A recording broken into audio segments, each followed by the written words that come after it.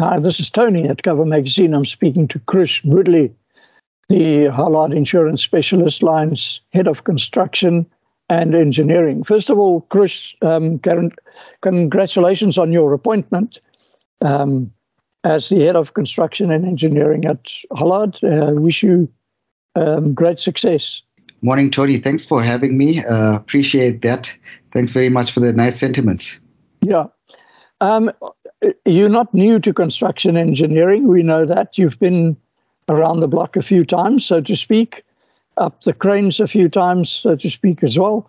And so we're going to talk a little bit about construction and engineering in general. Now, for me, from all the things that I read, the discussions that I have, etc., I don't think that brokers really understand the scope of it in terms of who potential clients are.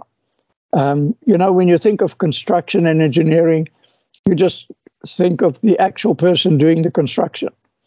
But your clients are a variety of clients, including governments, mining houses, banks, plant owners, etc. So maybe you can just give us a little bit of an overview as to, where does the business of construction and engineering come from for you guys? Yeah, so Tony, very good question, and very easily put. Construction is basically anything from building a retaining wall at your house, to building a home, to building a shopping mall, to building something like a power station. So it really stretches that span from anyone who can be your simple contractor building renovations on your house, or major contractors that are doing massive roadworks, infrastructure, dam projects, and, like you stated, some mining projects as well. The other area of construction, obviously, you tapped into is construction plant, or plant as it's commonly known here in South Africa, which is basically your construction plant that is used in the process of construction, whether it's a TLB, a tractor loader, backhoe, an excavator, a grader that we most see. Those types of material and plant that is typically called yellow plant, for the obvious reason that most of the time these construction larger plant items are yellow in color for easy visibility. So it really stretches between the two main sectors of construction risks itself, building something, and construction plant. And then we have a few subclasses that you may or may not know about, which is specialized electronic equipment that you look at, where it is large server farms or medical equipment. And there's some extent of machinery breakdown, which is basically operational cover on large machinery and process machinery installations. So that could be something like a large printing company that's printing paper, or media outlets, or people who have large printing machinery that produce a lot of media information. So it could even be stuff like that that could be looked at as machinery items under a machinery breakdown product. So from a broker perspective, Chris, where do you see the opportunities at the moment in this environment? I mean, our economy is quite subdued, so to speak. Construction and engineering is a bit under pressure in terms of their businesses, etc. Where do you see the potential for business for brokers? So I think the broker has a massive role to play in the supply chain, specifically because construction and engineering is such a specialized insurance product. So there is a lot of requirements in understanding the construction space and the insurance industry as such as well. If we look at the economy, although the economy is not as robust as we think it should be, we are certainly seeing a lot of contracts taking place in the construction sector. So from housing projects through to some mall developments, through to infrastructure such as road and water infrastructure, we're certainly seeing a lot of that taking place. So to answer your question, there is certainly an opportunity for brokers with the skill sets of understanding the type of client in terms of contractors, even in terms of principals who are taking out the insurance on behalf of contractors to provide advice, information, and the relevant product through a company like ours, such as Hollard. So there certainly is a space where there's a demand, I think, going forward for skilled brokers to play a massive role in helping clients to secure some of these products in terms of what we see in construction. So also in the construction space, it's evolving. So it goes through phases as the economy grows or constricts, it follows that. But you do see that in South Africa, for example, we do need a lot more development. There's a lot of funds going to be put into roads, developments of water infrastructure over the next few years, and certainly, obviously, in the power sector as well. So there is massive opportunity for brokers who are skilled in this environment to assist clients and to grow with those clients as the years progress.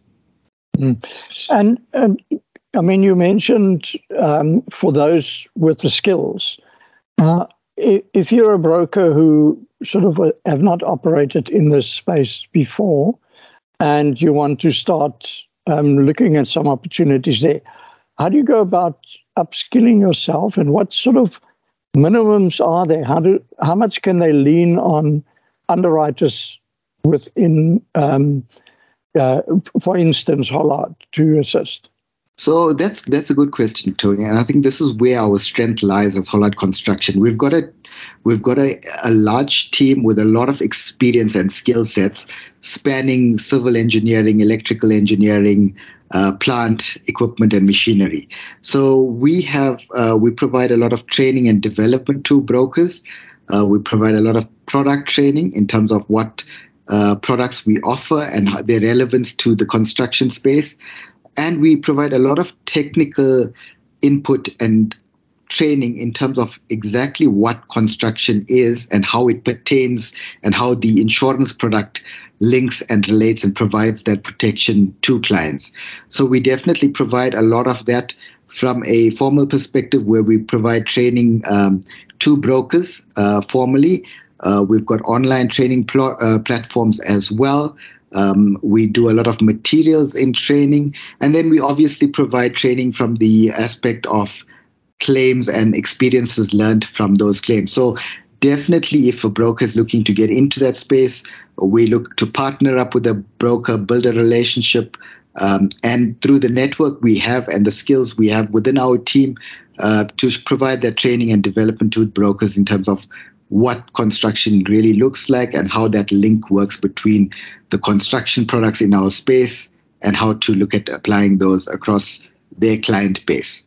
And just in closing then, Krush, if I can ask you, how positive are you about this sector, seeing as the challenges that we're facing in South Africa with the economy and with load shedding, etc.? Do you think there are still enough opportunities in that sector? So, Tony, there definitely is a lot of opportunities. We see a lot of improvement over the last year already, entering into this year in terms of what we're seeing in the construction space.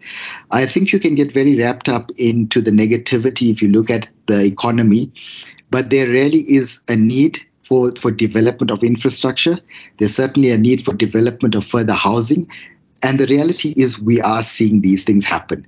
The pace may not be at the pace we would possibly like it as South Africans, but there is certainly positivity in the space in terms of the projects we start seeing, specifically in the mining sector, in the infrastructure sector, and the housing development sector. We're definitely seeing good opportunities already in place and further growth taking place in that space. So I think as well, in terms of growth of economy, really growth of economy does get spurned off government spend and private sector spend in infrastructure, in malls, in homes, in solar development as well, which is another big area that we're seeing a lot of growth in. So we're quite optimistic about the future, that there is a lot of opportunity in that space for us as well as our broker partners. Mm-hmm.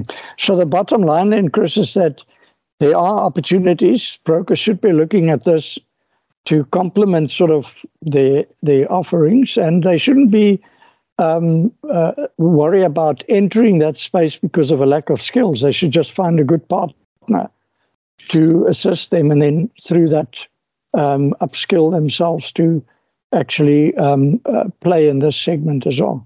100%, Tony. I think that's the message that we're sending out. And I think I would like to throw the challenge out to younger brokers in the market to get involved, because there really is an opportunity for brokers to develop with our partnership and to grow into a space where it's very niche, but there are opportunities certainly. And in my view, there will always be opportunities in terms of infrastructure development, in terms of private sector.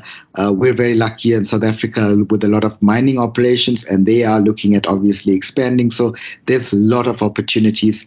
And we're just looking to partner up with brokers, build those relationships, and build their knowledge over time, and provide the solutions to our clients, our end clients, on the products we offer. Brilliant. Some positive news, Krush. Thank you very much for that.